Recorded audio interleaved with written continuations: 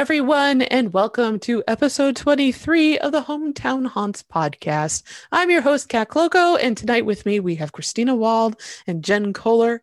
And our topic tonight, I almost wanted to say our theme is deja vu. Yes, you heard that right.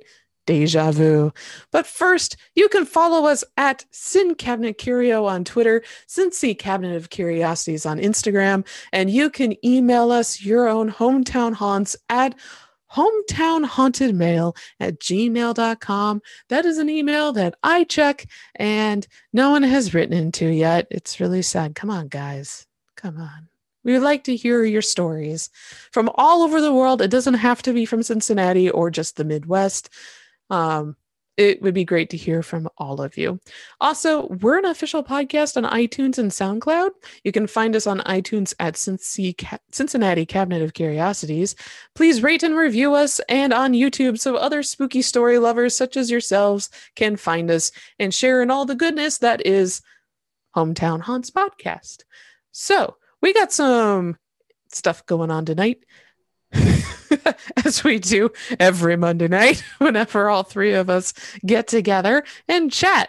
So, Christina, which would you rather do? Weird stuff we saw this week or our comic of the week? Let's do comic of the week first and then weird stuff. Okay. And that's all on you.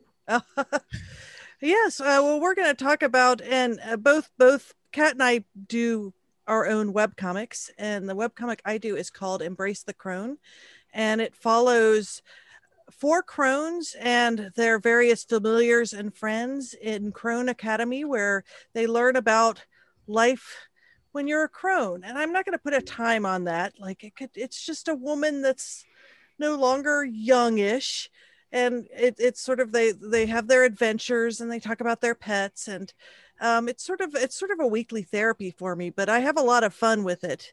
And we were just talking before the show that I'm very disappointed so far that WandaVision is making Agatha not a crone. So I hope I'm semi-spoiler warning.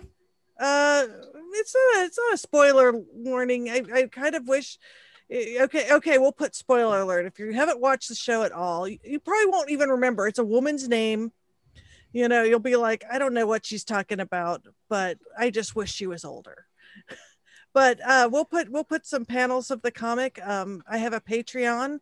If you go to embracethecrone.com, there's a link to my Patreon there. And the Patreon is there mainly to, you know, it doesn't support my main art career. It's so I eventually can do like a website and that sort of thing. But it's a lot of fun. We've got a nice group of people that follow the comic, and it's also on Instagram. It's in every episode because I have links to that rather than my regular illustration career, because really nobody that listens to this show is probably going to hire me for illustration, and that's sort of a different thing. But my webcomic is something fun to read. You know, I have a lot of people giving me ideas all the time. So you know, definitely check it out. Kat and I were also saying we both have kind of witchy themes to ours. Yeah, both of ours are witch themed comics, the different flavors, but they're both witch themed. I was just thinking that being a crone is a state of mind, is not necessarily an age thing. Definitely. So yeah, it's a good comic. I'm a patron on your Patreon and I follow you on Instagram. It's a good comic. I like it. It gives me a chuckle every week. You know, it's interesting because like when you become a crone, like when you start going through menopause, it's sort of like going through puberty in reverse, and nobody tells you anything about it. Like when you were in school, people kind of did talk about what was going to happen during puberty. Nobody tells you what happens and all the hormones that you experience as you get older. Like, so you get acne again, like you have a lot of different like not health issues. I don't want to put it that way, because it's not like you get sick or hurt. It's just your body is going through a change, and they say change, but that's always like very vague, and you know, no one tells you what's going to happen. Not to scare you ladies, but you know, everybody, like, you kind of start getting into, you know, when you talk to women that have been through it, it's like, oh yeah, you know, my sister-in-law was like, whenever I complain about something, she'd be like, bring me in turmeric. She'd be like, turmeric's supposed to make hot flashes better. And she brought me one of those rollers you roll on your face that's supposed to be cool and cool you down. Oh yeah. fans. She said you never would be hot at night when you're sleeping. Very fun stuff. So, Yeah. My mom was just super cranky. yeah, I've She heard went that through can be menopause. I've heard that can be an effect too. Yeah. And I don't remember my mom being cranky or not. I don't. Nope. Sorry. Did you notice any kind of change? Like, was warmer all the time, or? No. Mm-hmm. I don't know. Or maybe she just didn't talk about it all that much. Or maybe I was away at college when she was going through a lot of it. So I don't know. I think it's something that isn't actually talked that much. I think women are talking about it more, Mhm. but I think it's not something that people feel like there should be an education in, even though it's probably as significant a change as when you were in puberty. I think the internet probably helps women a lot because they can at least read about like things that change in their lives. But it's also crone is also a double meaning. I mean, crones are supposed to be powerful women. That's when a lot of them are supposed to come into their full power and that sort of thing too. So yeah, it's a good. I look forward to it. Coming into my full power. Yeah, you see, it's your, because I don't have it right now. Well, I think there's a lot of empowering things about, as women get older that, a lot of people interpret it as invisible, but I've always thought it was the opposite. I think it's not that they're invisible. I think it's that when you get to a certain age, people just don't mess with you. And it's not that you're invisible. It's that they don't mess with you.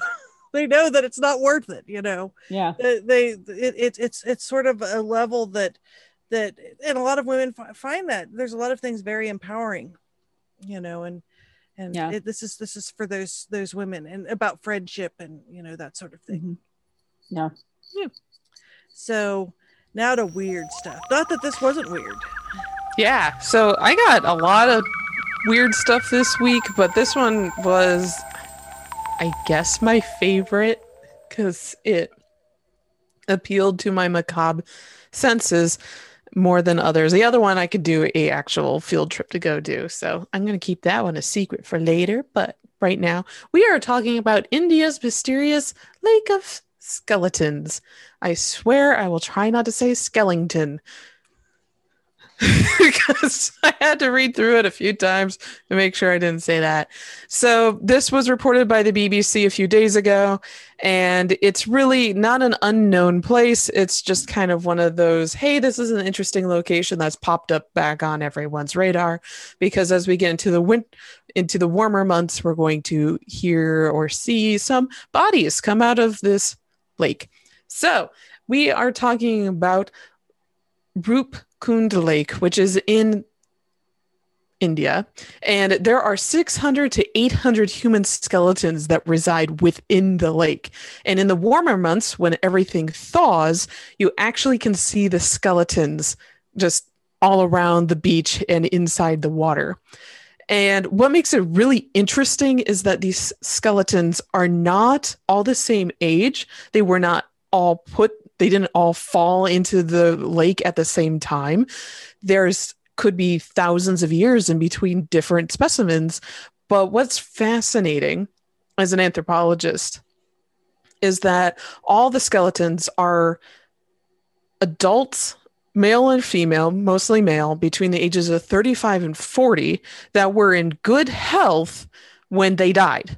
There are no children. There are no babies, which is really interesting. Now, Rupkund Lake is along the slope of Trisol, which is one of the largest mountains in India. And it was originally, I'm going to just say this, discovered in 1942 by a patrolling British forest ranger. Obviously, people knew about it beforehand, so I kind of had issues with that. But 3/4 of the year, the lake is frozen. You actually can't see anyone's remains. But in the summertime, when everything thaws, you can. And there's many different theories as to why this happened. One of the stories is that a large royal procession accidentally fell to their deaths along the mountains, and that's whose remains are in the lake. Another one is people who traversed the mountains angered the local gods and killed the gods, scared them, and they drowned in the lake.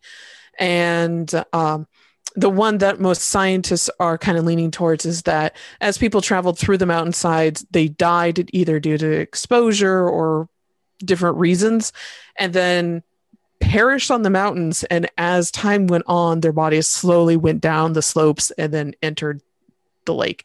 I know it's not as exciting, but that's most likely how we got just this stratification of human remains within one lake. But that's my weird thing this week. I found it interesting that they've preserved all the remains. They have not tried to move them, that from what I can tell. And or they're trying to be as oh, please edit this part out. It's the same thing with the Egyptian mummies. They're trying to be, what's the word? Oh, Respectful? good. Yes, respectful. They're trying to be as respectful as they possibly can with the remains because they are human. So that's my weird stuff this week. Maybe one reason is this a hard to get to location? It looks like it's like very... 16,000 feet up. Mhm. It's in basically a valley within this mountain range. So it's people just probably died of exposure during if you were kind of like the Donner Party, if you chose to start off on a trip way too late and you got caught in a snowstorm, you probably died of hypothermia. So, and then kind of like the Rainbow area that's on Everest, the Rainbow Valley, I think is what it's called, with all the human bodies that have died of exposure. So, or lack of oxygen. Although, am I correct in the Everest situation, those bodies don't decompose very quickly? Right. And it's kind of the same with this situation too, because there's frozen for a better part of the year. And on Everest, they're not going to decompose. They mummify, kind of for the same reason that you get in a desert where the air is so dry, it just dries out the skin. What you do get is a lot of sun bleaching, and you may have, if there are body parts that do get exposed because of the winds, like you can have skin peel off or peel away. But if you have somebody who has died in a cave, like Mr. Green Boots, he can be perfectly preserved as he was when he died. Hair is common to keep on. Most of the time, they just look like startled mummies. That's how you kind of die. As you decompose, your mouth kind of goes, oh. So and you get your teeth and everything that you can see. It's kind of the same thing, but this is water. So when it thaws, you're going to start getting some decomp happening just because of the water, but it's not going to be fast. This was, as a side note, my issue with The Walking Dead is that all these zombies are in Georgia during the hot summer. These guys would be slush puddles within 2 weeks. The series can't still be going on unless we're in Alaska by now. Anyway. So, small hot take tangent. That preserves the bodies or something like that. Yeah. Well, I always thought with zombies that eventually they would just turn into skeletons. I mean, what is keeping the meat on the bone? True. I mean, it's basically dead flesh. But how are the bones walking around? They couldn't, right? Without no, you need your cartilage and everything, and that's going to fall apart too. It depends on the myth, the thing that's animating them. Like if it's, for example, now if there's a necromancer, if it's a necromancer, then they can. It all depends on the mythos of the story telling the. They could necromance and raise that skeleton army. So just like Hela. About the lake. My question about the lake, do they know there's like recent bodies in there? Or I didn't see any reports of recent bodies. No. How old? Do they do any DNA testing or like carbon testing? They must have done some of that to be able to give an approximation of how old these mummies are. Let's see. They're well preserved. Let's see. Some think they're Indian soldiers from 1841 that died when they tried to storm Tibet. the previous thing that I was talking about is not Nanda Devi as a revered goddess of the mountain may have struck them dead. Let's see. Earlier studies of the skeletons have found that most of the people who died were tall, more than average structure, and most of them were middle-aged adults between 35 and 40. No babies or children. Some certainly a elderly vote women. for- So they did get some crones in there. And Well, all of reasonably good health. That sounds almost like an Um, invading force. Because finish your thought, and then I'll mention something. Yeah, Factoid. it's scientists from the India, US, and Germany have been studying the bodies. They genetically analyzed the carbon dated and remains of 38 of the bodies, including 15 women found in the lake. Some of them are as old as 1,200 years. Whoa. Wow. The dead are genetically diverse, and also their deaths were separated by time, some as much as 1,000 years, which I know I stated earlier. Does it say how deep the lake is? It didn't, no. It doesn't look like it's terribly deep. Like, and I also didn't see any makeup of what the water is like. There is a pilgrimage pass by the lake, which could explain how some of the travelers got in there. That actually might be just. Yeah, I don't see an actual recent. It may not even be an organized force. It could have been like if you had pilgrims going by, like if you're talking about a time of 1,000 years, like if you had one or two people every couple of years, it would add up to that many. So yeah, that's my Occam's razor for reading the synopsis of this, was that it's just people who slowly died due to some reason on the mountains, and their bodies were deposited into the lake over time. Yeah. It's kind of there. Somebody pointed out who had shared this, that there's actually a cenote in Mexico that has a similar situation that I will read about, and it will probably be an upcoming weird thing I saw this week. Well, it's interesting talking about invading forces, because there was a documentary I saw that Terry Jones from Monty Python did on the Crusades, and they were talking about there were women that traveled with the Crusaders called washerwomen. It was mostly crones, as you described, and they basically deloused the soldiers and washed their clothes and did all that stuff. So they traveled, as part of the traveling party, making their lives less horrible, by, I guess, for them, probably not for the women though. No, I don't think it's probably good for the women at all, but No.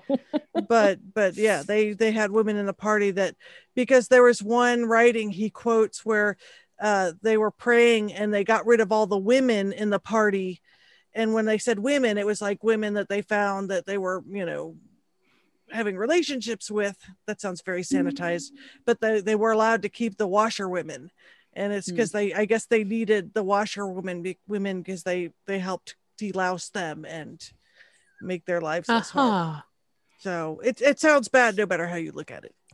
Yeah, I was like, there are no men going after cougars in that company. Mm-mm. I'm sure that's a lie. Anyway. But anyway, back to our main topic. Or did we already talk about our main topic? Yeah, we See, first joke, we need a counter. We need. I don't know. Both you and I. Yeah. We the checklist, like, ching. Yeah, that's checked off. I know both you and I, Christina, posted basically the same question on Facebook, going, "Hey, if you have a deja vu story, will you share it?" And the pinging comments we got from both of them saying, "I feel like I just saw this," and I'm like, "Yeah, you did." I did Christina post it just twice because I posted thought it was funny. Yeah. So we got a lot of those jokes. Like, I just saw that. I feel like this is deja vu. I am disappointed, though. No Matrix jokes. Yeah, that is disappointing. Yeah, not one Black Cat Matrix joke. I'm like, man. Oh well. Maybe Matrix is too long ago. You're not. I think that's what's happened. It's aged out of the zeitgeist and not a powerful enough sci-fi story to have clung on like our beloved Star Trek: The Next Generation or Alien. Which is Or surprising Doctor because Who. I would have thought, you know what I think it is Classic though? Doctor Who. I don't think that it's that Matrix is not as strong as those other properties. I think it's because there's so much more as far as pop culture and just stuff to watch, that it's much harder for something to attain a cult status because there's too many other movies, too many other TV shows, and you know, things like Star Trek and Star Wars. This is a whole separate discussion. But they even have contemporary stuff that's come out. Like, that's true as well. Yeah, and Matrix, I don't think has in over a decade had any of their stuff come out. I know the directors are still producing stuff, but it's not Matrix related. Not at all. I hope maybe they do some more Matrix stuff. I'd love to see some sort of, series or something. Yeah. Oh my goodness, it could be the next Netflix series. It's probably already happening. Well, probably. They're doing all sorts of other stuff. So yes, going back to our topic, we are talking about deja vu, and we all have interesting kind of experiences with deja vu. Christina, you're going to be talking about more of the scientific stuff, and I got the honor of all the woo-woos. Like, wow, that sounded really mean. I'm sorry, everyone. I got this. I got the metaphysical and paranormal reasons for deja vu. Yeah. All right. That's how we broke it up. And are you going to also talk about the alternative universe kind of theories too? Yeah, they kind of go hand in hand because kind of did. We got the Akashic Records, which I don't know if either of you have ever heard of. I have. Okay, you listen to Mysterious Universe, so you've probably heard the Akashic Records talked about from time to time. Jen, you are new to all of that. Now, what got us onto this story or this topic was, I think last week, Jen, you said that you had a weird precognition dream. Do you remember it? No, because I had a small sense of deja vu last week when we were recording. But I was trying to think if I could remember a specific incident, and I couldn't because they're mundane experiences. Like it's nothing. It's like me walking to my car and unlocking the car door, or talking to my brother, and sometimes and this might sound weird, but it's like I can feel the memory coming out of my brain. And I'm like, oh, I had a dream about that. So it's mainly, sometimes it's stronger than, like the one last week wasn't super strong. Like I felt like I dreamt it, but I just felt like it had happened before. But then there are other times that I'm like, I definitely dreamt that last week and now it's happening. It's weird. It's weird. And I get all confused and scrambled in my brain, and I wish they were more exciting, but they're not. They're just super. I think that's most boring. People's deja vu is not the most thrilling thing. As I keep saying, the paranormal is really not Hollywood thriller.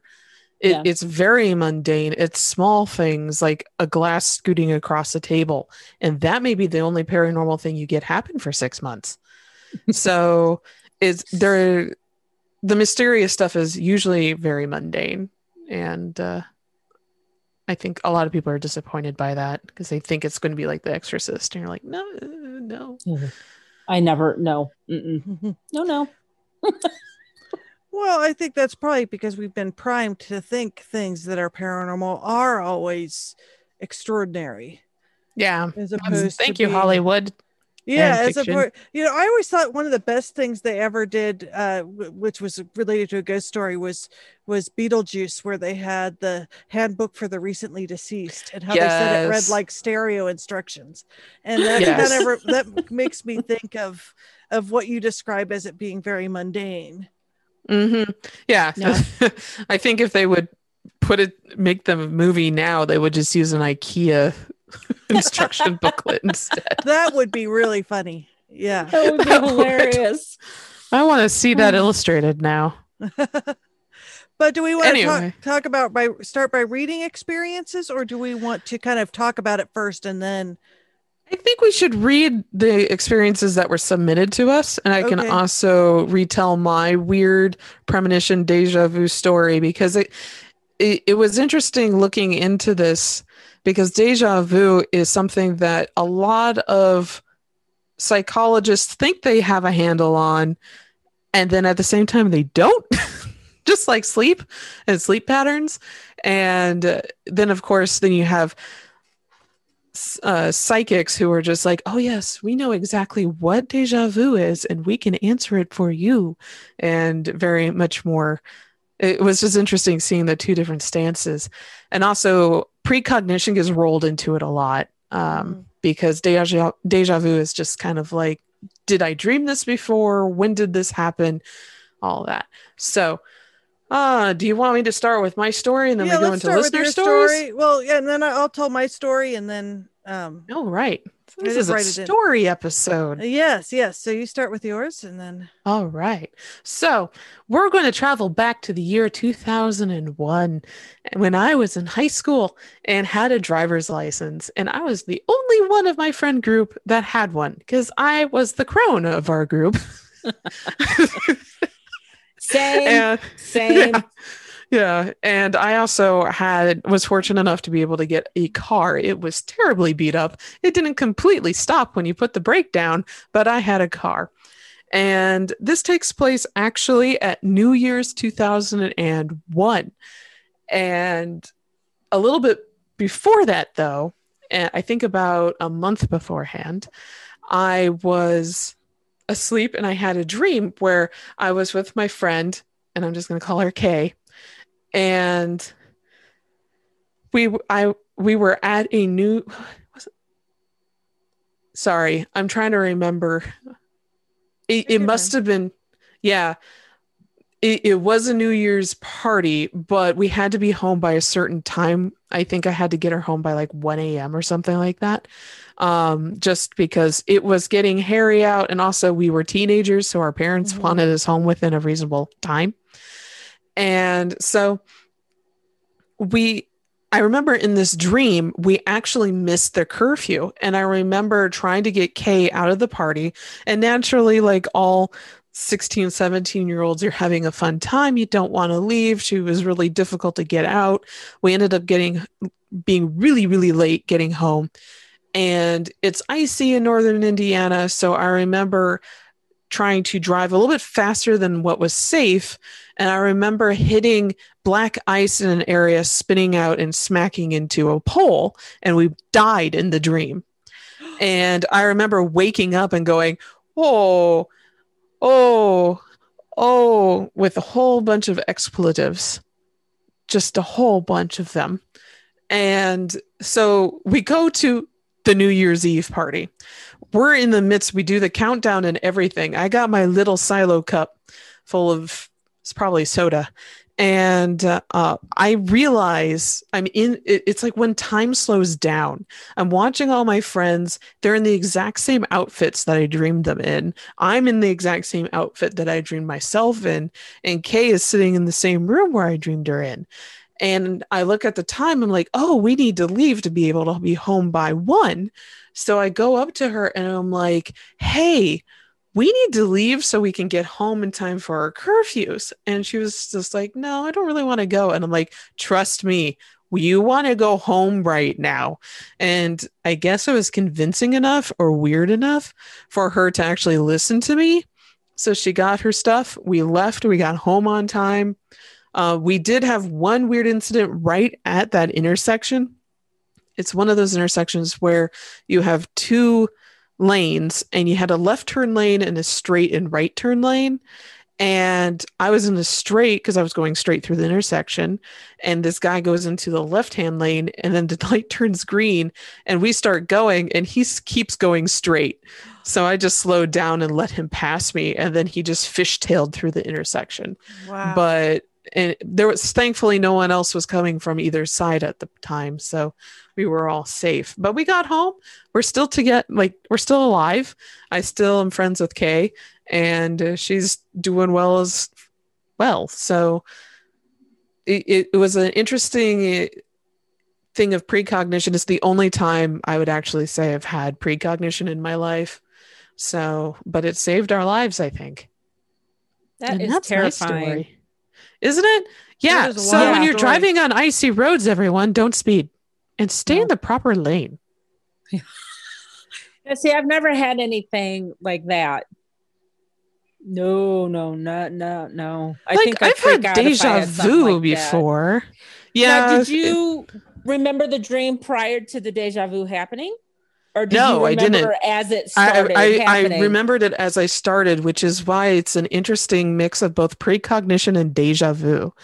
Because precognition is, precognition is you're supposed to remember it and then recognize it. This one was, I certainly did not remember it until I was in that situation.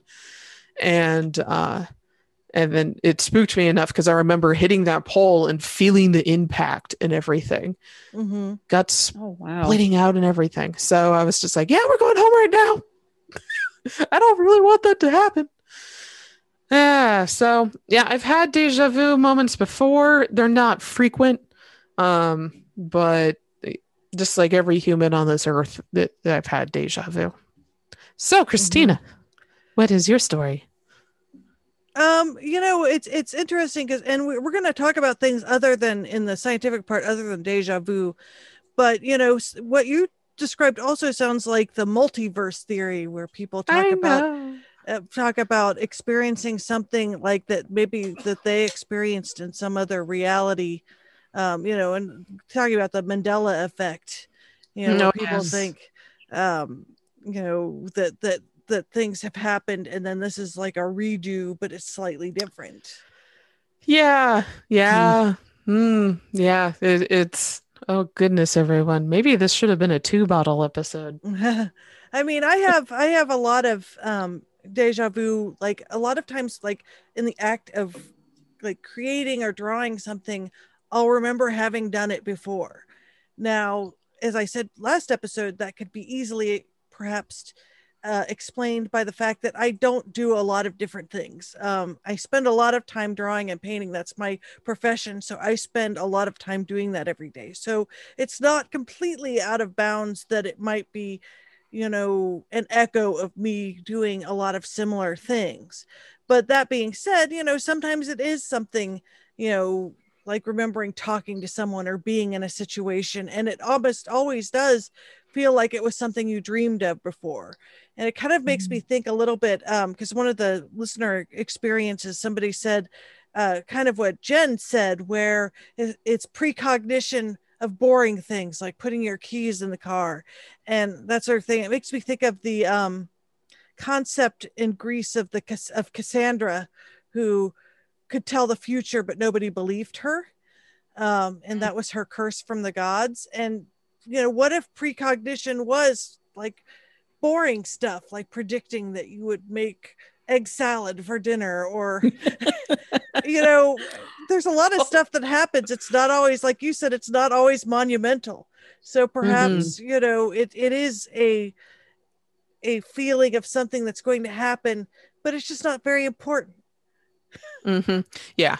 And as psychics say, pay attention to those small feelings because they usually lead to bigger things. I mean, I was going to say, do you find that you sometimes have deja vu a lot, like within a couple months, and then it just kind of stops and then you don't have another one for like a year or two? Or I'm not sure if there's a name for it, but I have, in addition to deja vu, I have a lot of feelings, like, and it's usually late at night or in the morning. Like I'll wake up and I will feel like I've forgotten something that I needed to do, like take a medicine or something like that, or something would happen, but it has nothing to do with my life. I'm not on any kind of medication, but I'll be like, oh my gosh, I keep forgetting to do this.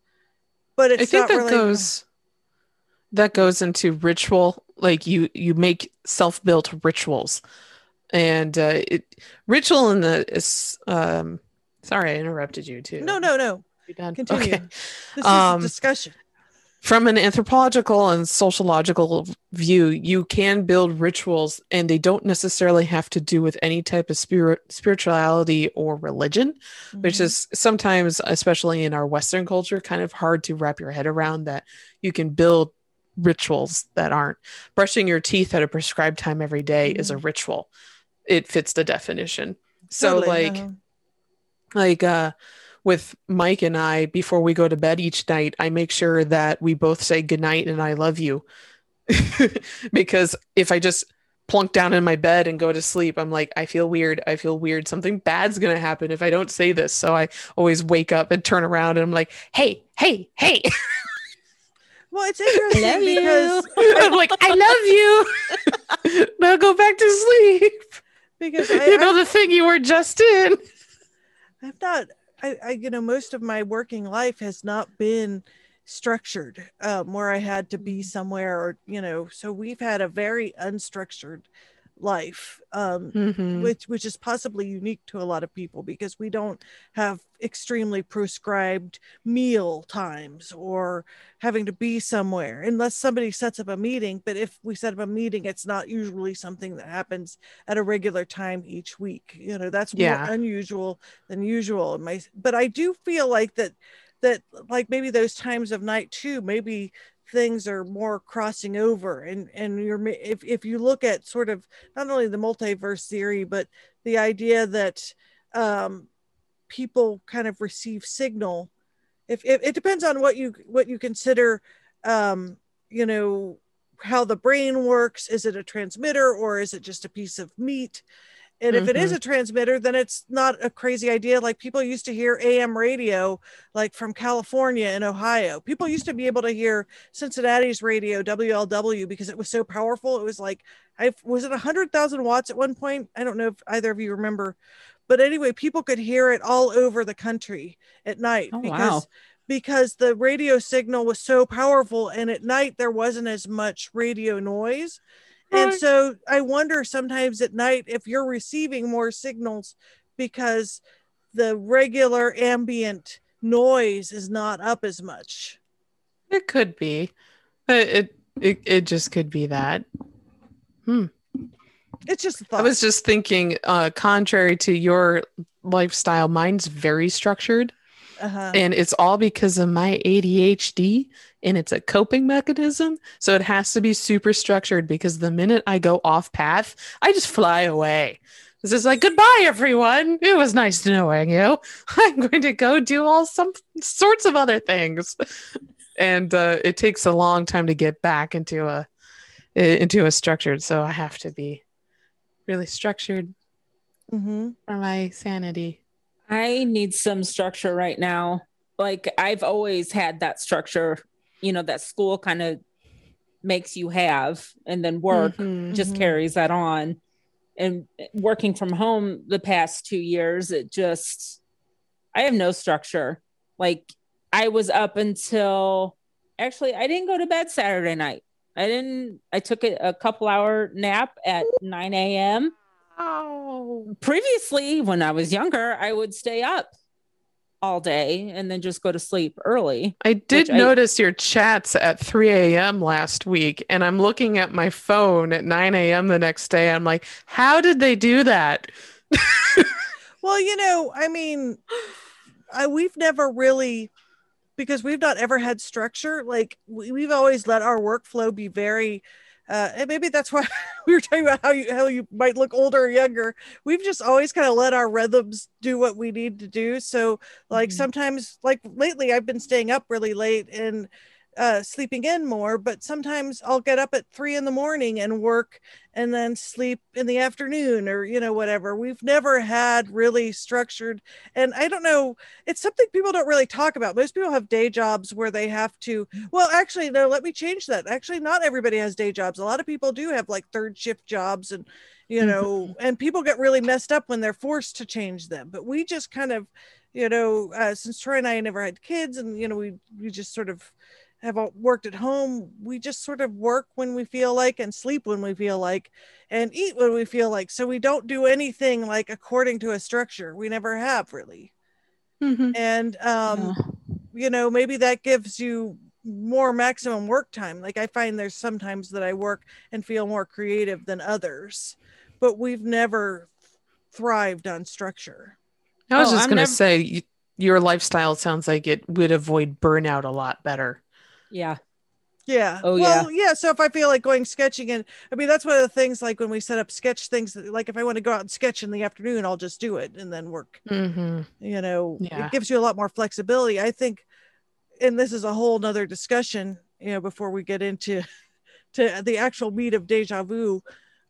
You know, society, the Western society structure, and I perhaps even the Eastern too, because you've been to Japan. The Japanese work extremely hard, and you know, it seems like I would say that the perhaps the culture of the 20th and 21st and perhaps even 19th, where you had the Industrial Revolution, it's required people to live in an extremely structured way, like required alarm clocks and keeping of time, you know. But there Hmm. was a time when it wasn't like that Hmm. for people. I don't Yeah. know if it's good or bad. I think it has changed a lot. They said people since COVID are dreaming a lot more because they're getting more sleep Hmm. because Oh, that's good. they're not on the road. You know, Mm. when you had to be at work at 8 o'clock, in some areas you have to leave at 5 in the morning to get, you know, some areas have Hmm. extremely long commutes and terrible traffic. So you have people getting up super early, but they go to bed later so they don't get the sleep that they need. And so Right. that's one thing that's changed a lot, Hmm. temporarily, Yeah. probably. I'm not doing anything productive at 3 o'clock in the morning. No, I'm sitting and watching TV and playing games on my iPad, which I really need to get out of the habit of. But at the same time, I have always been someone that likes to stay up late. And when I Yeah. was younger, on the weekends, I would stay up and do crafty or art things, you Yeah. know, and then I would just sleep in the next Yeah. day. And I like that schedule, but I've never been able to have that schedule because of work. Hmm. And Yeah. It's being home my, has screwed me up. yeah. My prime work time before COVID and also having a child was between about 2 in the afternoon to 2 in the morning. That was actually where I could write and work. I'm much more of a night owl than I am a early bird. But having a family and having family that works at home now with a normal 9 to 5 job, I had to augment my own natural schedule to fit everyone else's. So I do think it kind of impacts the way I work, but I can't stay up till 2 in the morning anymore because then Yeah. who would wake up with the kiddo at 6 a.m.? Like Right. I'm not living on 4 hours of sleep. No, Can't trust do me, that. it's not fun. Even It's talking with it's not someone that healthy. does not have children, I could do that every once in a while. Like when I would have be under a lot of stress and I'd only get 4 or 5 hours of sleep, but then it would go away. And it got Hmm. to a point where I was hardly not sleeping and I was tired all the time. And I can't function anymore when I'm super tired. Yeah. So, No like one can. yesterday, I slept, had a nap for a couple hours, and then I was just like a zombie for the rest of the day, just waiting to go to bed. And then when it Hmm. was time to go to bed, I'm like, I don't. Yeah. So I it's remember like those. I'm my own worst enemy. Yeah. It takes a lot to train out of Anyway, that too. yeah. So, getting back on topic, we have a bunch of deja vu stories that our listeners shared and friends shared with us. So, do you want me to start with Heidi? Yes, please do. So, Heidi wrote when we asked, she said, I don't know, or they said, don't know if this counts, but from time to time, I'll be doing things and realize I dreamed doing the same thing before. The strange part is that it's not a usual thing, but very often a very specific thing, and it will match down to all the details. I also never remember the dreams till it's happening. Then I realize how vividly clear the dreams were. Too bad it's always mundane things like visiting a new doctor for the first time or taking a walk in a park. Mm-hmm. And she's Yes. pretty much given us the definition of what deja vu is. Yes. Yeah. And do you want me to read Kevin's? Yeah. Okay. And you know, it's interesting because when we talk about other things than deja vu, I have had friends that have, this is actually, I think, deja entendu, which is translated as already heard, the sense of that you've heard something before, or because Kevin says, not deja vu per se, but one day I had a piece of classical music stuck in my head. I don't remember which one, but it was a well-known piece. Anyway, I was whistling it all day, and I was whistling it as I got in my car, and then whistling synced up with the radio, which was tuned to the classical station and playing the same song that had been in my head the entire day. You know, and again, that's kind of like thinking about the brain as transmitter, or, you know, there's something in the ether that's, you know, sticking in your mind. Yeah, reading his episodes, this is not a deja vu thing, but kind of precognition. I remember when I was in middle school, I was so familiar with the Disney Aladdin animated schedule. I knew which episode would be airing each day without looking at the TV guide because I had seen it that frequently. Wow. Yeah. So you were a fan. I was a fan. Yeah. But yeah, that kind of reminds me with his story that he's probably listened to that piece of music so much, but the syncing up is the incredible part. Mm-hmm. Yeah. That is pretty unusual. Do you Yeah, want you me can to read John's? John's, yeah. Okay. This is from John. As a kid, I would regularly dream of specific, completely trivial events that would happen years later, giving me a strong deja vu. Like being 10, dreaming of being up on a ladder, changing a light bulb in a place I'd not live in until my 20s. Wow, that one's spooky. Yeah. Well, that one is he spooky. that's years in the making. Years. Yeah. He described it as the worst precognition ability ever. But again, no one ever said that precognition had to be like something important. There's no time frame for precognition. I mean, maybe it's like a color of Nikes that you get. I mean, I don't know. Well, I was predestined to get these running shoes. These black running shoes. I have one that was pretty specific. When my dad got sick, he died of cancer, pancreatic cancer. But when I was 15, when he told me, I was talking to him on the phone and he just started coughing. And I said, "Oh, are you not feeling well? Are you sick?" He goes, "Yeah, I just got this bug I can't seem to get rid of." And in that moment, I knew my dad was going to die. Just knew it. And I think a couple weeks after that is when my mom told us he had cancer, and they gave him 3 months to live, and it took 3 months to kill him.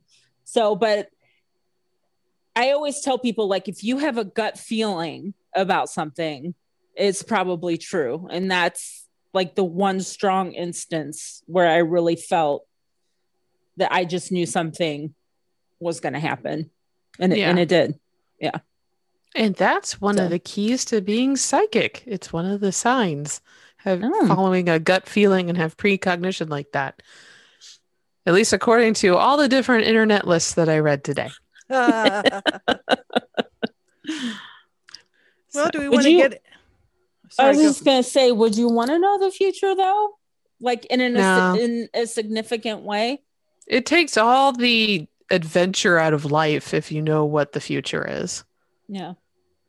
At least that's my opinion. Well, there's theories that you know, time's not linear, you know, that you're just sort of watching a playback of some kind, which is interesting. You know, which right now, I mean, we were going to talk a little bit about deja vu. Should we go into the science a little bit, and then you can go into the hippie a little bit? Yeah. I'm going to be muted. Tie-dye. I'm going to be muted because, oh, hey there, Chuba. Sai is taking a bath. So this is perfect timing. Okay. You just take as long as you need to explain all the science. Do you want me to mute myself too? It's up to you. I don't know if I'll change the speaker view or not. I guess I could. Okay. I mean, I'll change the speaker view. Why not? Let's see. I don't know if you can hear him. Yeah, I can hear it. It's cute. It All is right. He cute. really Bath loves time bath is time. fun. Yeah. He really loves bath So time. this is part 1 of Deja Vu, and I have this weird feeling I've done it before. We could recreate the Monty Python sketch. We're going to talk tonight about Deja Vu, and then we need like the music and the one thing that was interesting is, and they describe about the phenomena of deja vu, and most of us know the feeling, and we've been talking about it, that fleeting sensation that you have been somewhere or done something before when common sense tells you that it is not possible. The term deja vu translates literally from French as already seen. And according to research, about 2/3 of us experience at least one deja vu in our lifetime, yet very little is known about what causes it, which like many things, I think it's more than 2/3 of us. I think almost everyone's probably experienced it. They just may not have the words to describe it or may not have heard about it. One thing that's interesting about internet and learning more about people that have not grown up in your personal circumstances is, and this is one way that teaching has really helped me, as you assume you've lived in a situation that's ubiquitous and most people lived in that situation, and you find out when you teach that no, you're not in a normal situation. There's a lot of people. I mean, I suppose I've just described my lifestyle that's not normal at all. So most people talk about their common experience. So I think it's probably more of a common experience than we realize. The term deja vu was coined in 1876 by the French philosopher Émile Bourrias. I don't know how you pronounce it. I'm not taking French, so I've butchered it, but don't worry. It's the term. It is the overwhelming sense that you've already experienced something before, but there are lesser known phenomena that are thought to be related. And I actually know some people that have had these too. Jamais vu, which is spelled JAMAISVU, translated as never seen. This is the sense that something which should be familiar is alien. For example, a common word which suddenly becomes strange. And I actually had a friend that had this a couple of years ago, that she was driving in her neighborhood and suddenly nothing looked familiar. And she freaked out. Like, she went to the doctor and got MRIs, and they said that that's what this was, where like you're driving in your neighborhood or you're doing something you should be familiar with, and you're like, I've never done this before. What am I doing? This is not my neighborhood.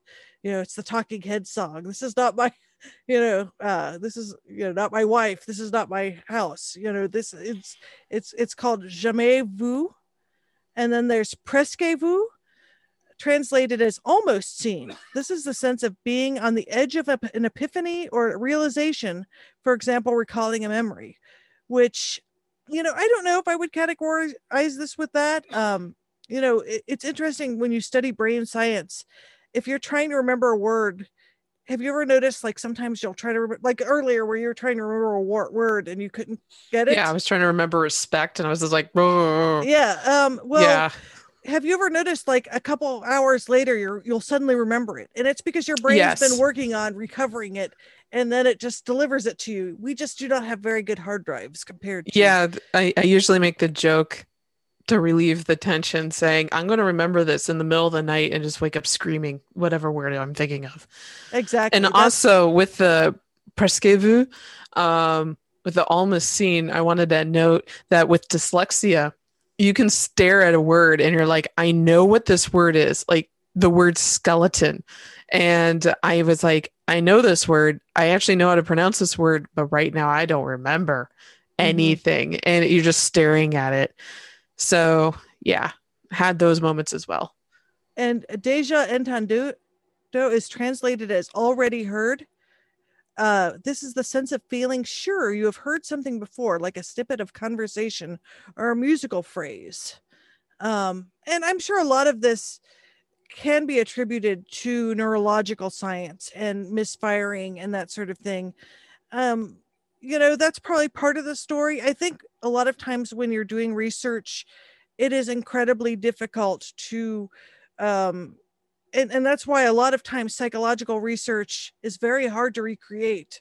I think they said a lot of psychological experiments that were taken as sort of definitive, like they have been unable to duplicate those experiments. So there's a lot to this, learning where these come from.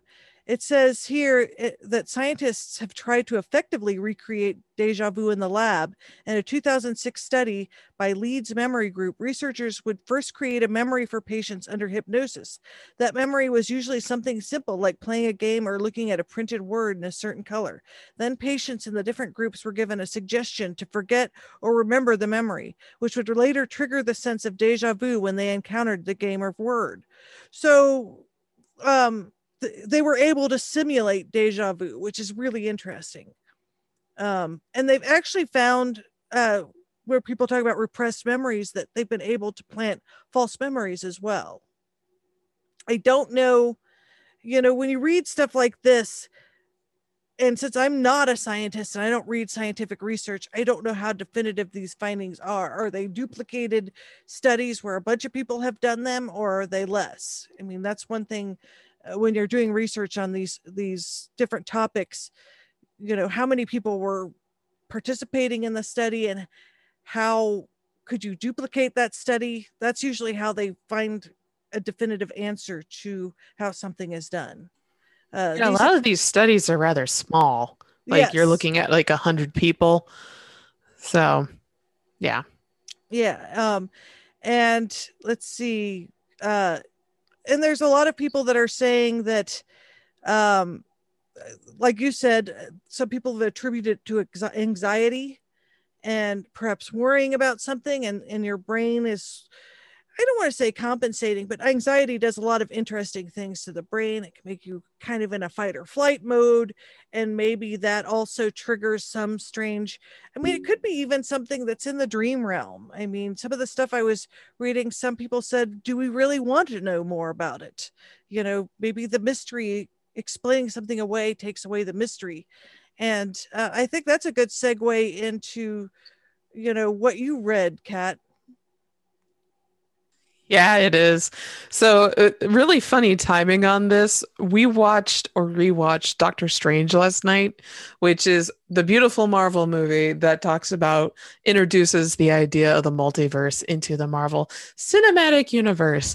But if you are a Doctor Who fan or any really good classic sci-fi, you really know the idea of the multiverse theory. And this is going into that. So to boil it down into simple potatoes, basically there is an infinite amount of universes, parallel universes happening at one time. And the fact that deja vu is just when you have a perfect lineup, you're syncing your vibes, as they would say, enough that you have two universes doing the exact same thing at the exact same time, and you're feeling that vibe. And that's what that feeling of deja vu is. It's an interesting theory. It's been bandied about with physicists a lot, psychologists a lot. As I say, those two groups are going to actually figure out what all this paranormal shenanigans is from just studying the universe and how the human mind works. So, yeah, it's the infinite number of universes. So basically, to boil it down, you have infinite number of universes. They're all working parallel with one another. And then sometimes you can have these little crossovers. As I just said, those are your deja vu events. But in the other universes, as the examples given were, instead of picking up one bag of apples, you pick up 2 bags of apples, or 2 gallons of milk instead of 1 or 3. Like you turn left instead of right. There's a very good Doctor Who episode about that. It's just how these small little nuanced changes can make really big effects to your life. And that is kind of working into the parallel universe, multi-universe theory. Also the butterfly effect. And as Christina actually mentioned earlier, the Mandela effect, which is little changes how you remember things being perceived, like Berenstein Bears. That's a huge one. That's one that affects me. I remember the wrong spelling and I don't know why. Or Shazam, that movie from the 90s. I think some people remember it existing, like myself, but it actually doesn't exist with the genie that is being played by, who was it? Magic Shaq. Johnson? Shaq. There we go. I was like, prominent 90s basketball players that aren't crap, the guy from the Bulls that I just can't remember. It's not Michael Jackson. Michael Jordan. Yes. Can you imagine Michael Jackson? Parallel universe, Michael Jackson's a basketball player. Shazam never was a movie? Well, Shazam is a movie, but it's that one is Zachary Levi is the star of that one. The one that we're thinking of, I think, is Kazam, or I have it backwards. We're gonna get.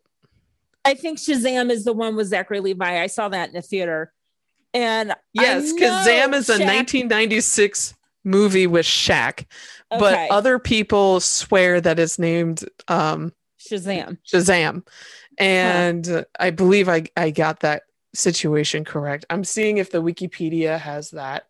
I think I thought it was named Shazam Film too. title confusion. Many people falsely remember the film being titled Shazam and starting a comedian and actor Sinbad as the genie. So I misremembered the misrememory. Possibly an example of the Mandela effect. But Shaq played a genie in something. Yes, he did. He played it. That one is Kazam, made in 1996. What was the Sinbad one? I believed that there was a movie called Shazam starring Sinbad, but it doesn't exist. Instead, it is a decent DC movie starring Zachary Levi as Shazam. Yeah. It's a good movie. You should go see it. Anyway, yeah, so that, just looking that up real quick. So that's a very good real life example of the Mandela effect happening. And as I said, Berenstein Bears is another one. How that one is spelled, that one throws a lot of people for a loop. And it's just kind of fun to think about them multiverse, basically, outside of just science fiction. It could be something that's happening. It explains a lot. I believe it's part. Well, it's not really what the Matrix is, but they kind of give that explanation in the movie. I think that's why you see the black cat twice. It's kind of glitch in the Matrix. And this could be a glitch in the multiverse. Basically, you have two universes having simultaneous events, and that's what does it. There is some more psychic theorists that think that whenever you have a glitch like that, it's basically kind of switching tracks on a train. So if you're going down the train track and then you have a deja vu effect, that means you've actually switched universes. It's you're traveling through all possibilities, but when you have a deja vu effect, you've actually switched into another one. So that was an interesting theory that I've heard while doing the other radio show. Yeah, and I'm reading the notes and it's like, fringe theorists believe that deja vu can occur when two parallel universes temporarily collide. Yes, that's basically a good way of putting it. So I also have a little bit of information that I gathered just looking at some of my psychic friends' websites and what they've talked about before on when I was host of the Paranormal View. And basically is that scientists have figured out or are trying to figure out why we sleep. They don't really know why we sleep. They don't know why we dream. We have really good hypotheses as to why, but we also can't really explain what deja vu is, as we also can't explain why we REM sleep. Now, the popular theory that you get is that when we sleep, we're recharging and we're kind of clearing out all the memory clutter from our brains every day. And that maybe those misfires are what's creating deja vu. So that's a really good science explanation made really easy, I guess. It also, sleeping gives our time's body to heal. If you're a psychic, there's a lot of times where sleeping is kind of this liminal state where you can have your soul astral project somewhere during that time. REM sleep's really important because that's when you can reach the Akashic records. Now, Akashic records is something Christina's heard about Jen, you're new to. I know a layman's version of this, which is basically the Akashic Records. Akashic is a kind of a bastardization of a Sanskrit word. And it is believed by many psychics and spiritualists that you can journey to the Akashic Records, which is literally the records of the universe. You can look up and find anything you need. The cure for cancer, the cure for the common cold. Did Kazam actually ever exist? Those types of questions can be answered in that Akashic Records. And is that the definition that you basically heard, Christina? It is. Yeah. Okay. I'm just making sure we're all like, did I miss anything? That anxiety just flared up and it's like, oh my goodness, did I forget something? So yeah, basically deja vu may be the phenomena where you've managed to travel to the Akashic Records, look something up, read what's happened already. Is basically your soul already knowing what's happening in the future, and then your soul returning. And then when you experience something that your soul has already read about or experienced, your body has that kind of weird tingling sensation of now it's catching up to what the soul had learned. So that's one explanation with what this could be. So this also could explain precognition, like how did I know that my car was going to slide into a pole? Well, a psychic may say, well, that's because you went to the Akashic Records, my dear, and you read about it, and then you were able to prevent your death by doing this. What kind of catastrophe did we avoid by me dying, or did we cause because I didn't die? That's another topic for a different day, but that's what I've been told before, is that that's what could have happened. Also, having frequent deja vu, as I mentioned before, is believed by many New Age and spiritually minded people that it's actually a trait for being a psychic. So if you have deja vu frequently, you are accessing the Akashic Records, you're able to see these things, and also precognition.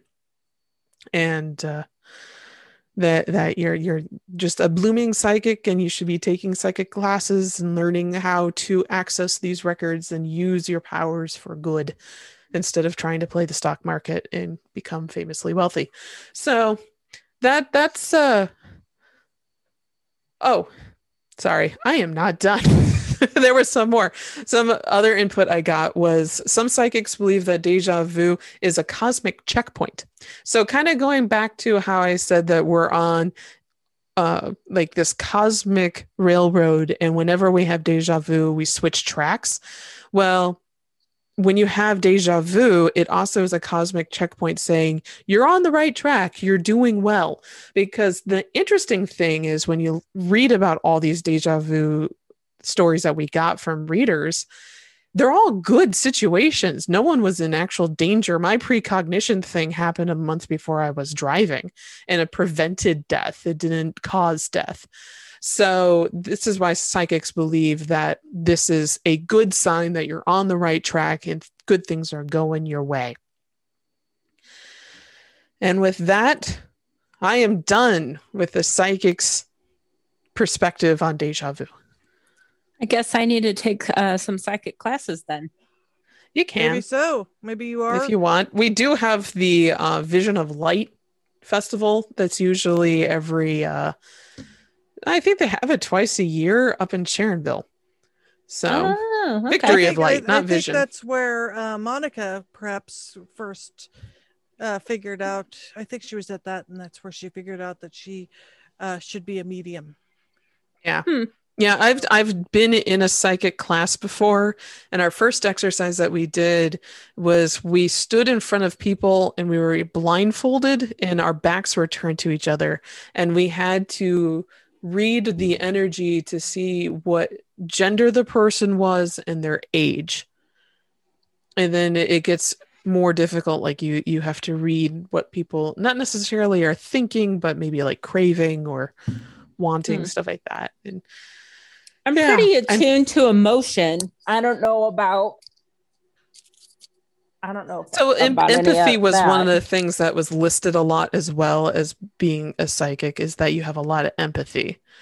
And I think that's just being human. A lot of the stuff that was listed, I'm like, every human has had these things. Like, if not, you may be a psychopath. Like,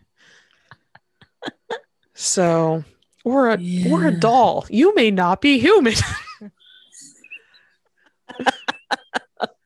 Well, I think as we were talking before, there's a lot of societal pressure to ignore these things too, in a lot of ways.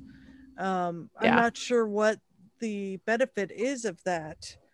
I think there are people that find it very comforting to think that they have an explanation for everything. You know, yes. When perhaps there, you know, maybe there is something that is lost when you have like some sort of, you know, nuts and bolts. It's like those where you see those beams where they describe a television show in a really boring way.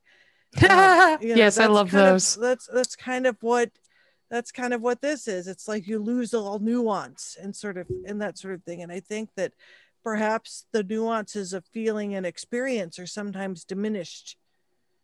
Maybe because of the strict schedules and sort of this push to work sort of at jobs all the time, and you know, maybe society has lost a little bit of its nuance because of that. It was an interesting subject to look into because I really like the idea of when you're really anxious, you do tend to get more frequent deja vu episodes when you're more anxious. So I don't know how that's going to hit during the COVID, everyone staying at home or reduced being outside. But I also do, just because I guess I'm me, I also do like the more romantic ideas of deja vu and the multiverse theory. It's kind of physicists have not ruled that out, the fact that we have a multiverse, and why can't it be two parallel dimensions running into each other at one point? That's rather fun. It's a lot more fun than thinking that you're an anxious cucumber. There's so much that we don't know and don't see that it's really hard to make an assessment because our realm of experience is so tiny, and maybe that's by intention. I don't know. I do want to visit this. How do you say Akasha? Akashic records. Yeah, you can actually train yourself to do that. Like, that's one of the things that psychic classes will tell you, is that you can train yourself to visit. Now, I've had some weird experiences with out of body, but that is a different topic. Well, we should cover that sometime. Yeah, because I want to hear all your stories. I want to hear it. Hey, we're on this every week. There will be stories. There are. I hope our listeners have come to this idea. I'm this really weird skeptical medium, if that makes any sense. It's like, I'm super into science. I support science. I support vaccines. I support all that stuff. And yeah, am I Scully? Is that what the character of Scully is? Pretty much. Yeah, she's a Christian scientist. She believes in God and all that. But she relies on science to prove everything. But eventually she comes to agree. She comes to Mulder's side, but she still has her skepticism and all that. Yeah, it's good to hold skepticism and question things, because like, I'm going to be blunt. When I'm talking to dead people, sometimes I wonder what's happening. And I'm like, is this a psychotic episode? I'm not out of the realm of thinking that. So I'm just kind of like, okay. I listen to whomever's talking to me and like, am I crazy?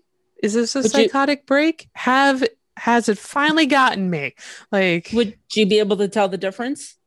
I'm not sure. And listening to a lot or reading a lot of the psychiatrists' documentation, people can't tell the difference when you're in an episode. All I can say is like in a beautiful mind, like turning to somebody else and saying, do you see this? Am I here? Have I faded out of existence? Like kind of doing that. So constantly questioning things. So I guess I am Scully then. Hello. Well, I mean, it's some of the most the biggest scientific discoveries people saw in dreams, or like the father of the discovery of DNA, saw the helix while he was on LSD. It's that's right. crazy. That's awesome. And he didn't mention it when he wrote his paper, but when he got older and didn't care, he said, well, I first thought of that when I was high, or whatever. Well, that goes right into the idea of the muses. Mm-hmm. Go ahead, Jen. I was going to say that he probably had the information behind it. The LSD just probably opened his mind to it. Wouldn't you think? Well, I mean, that's the a lot of these concepts were very Greek, like the idea of muses, and Liz Gilbert, we'll put a link, and we might have had a link to this before, deja vu. No,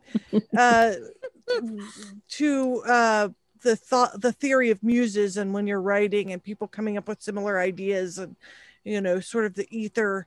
And there's been a couple scientists that have done the research of ideas kind of being discovered by several people at the same time.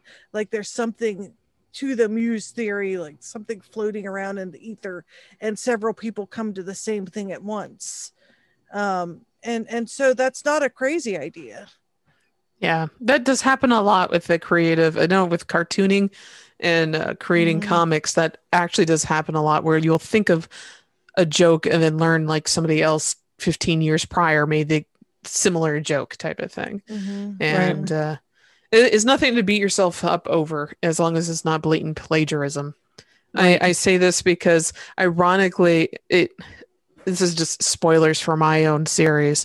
So my character, I guess this is spoilers, so I'm going to spoiler tag this for myself and WandaVision.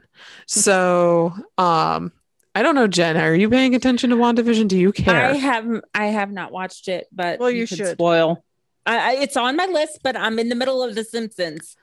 Okay, this is not going to spoil the rest of the arc for you. Okay. I don't think.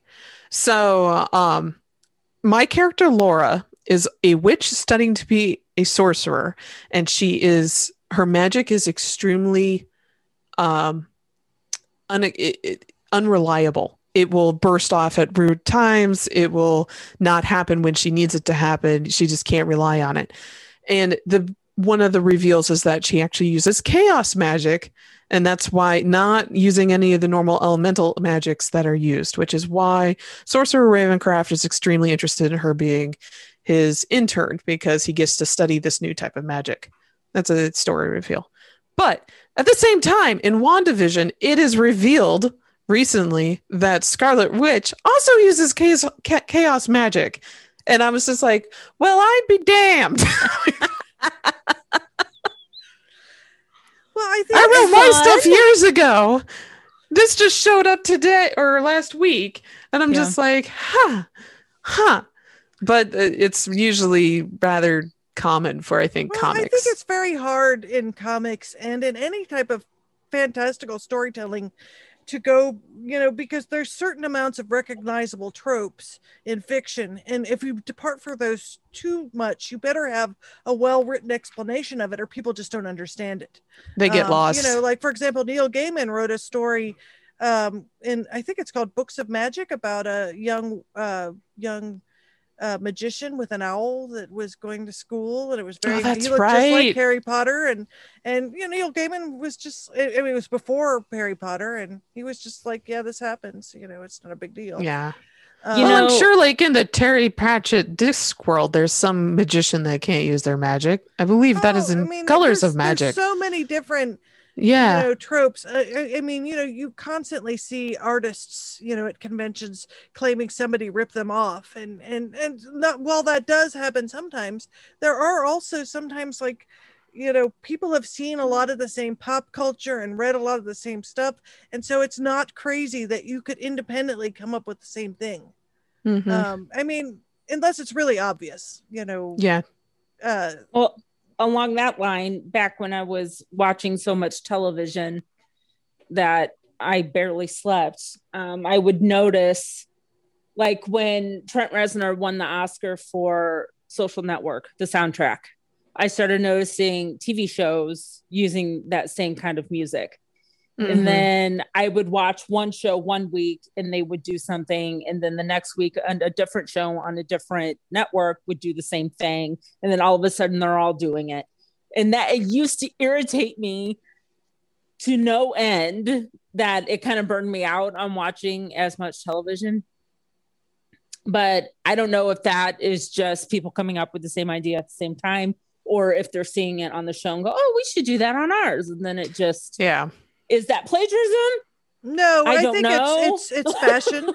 It's Yeah. fashion. Like the way Breaking Bad was scored, I noticed a Mm. lot of people have kind of imitated how they scored Breaking Bad, and it's not Mhm. plagiarism. It's more stylistic beats. Yeah. Because Yeah. they didn't use Mhm. the same musicians. I mean, it's kind of like when you watch any show from the 70s, like the soundtrack then has a similar feel to it to Mm. soundtracks now, or in the 80s, how they use synthesizers for everything. And you kind of Oh, yeah. recognize that kind of Oh, bobbity that's true. synthesizer thing. Mhm. And Yeah. now, it's sort of an electronica fusion probably here in a lot of soundtracks Yeah. now, and a lot Yeah. of different stuff. So it's now. kind of more of a trend than anything. Yeah, I think it's trying to seem current and hip.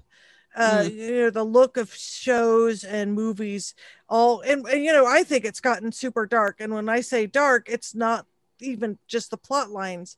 They said now with everybody having HD TV, for example, now they're shooting things that are much more subtle and a lot darker.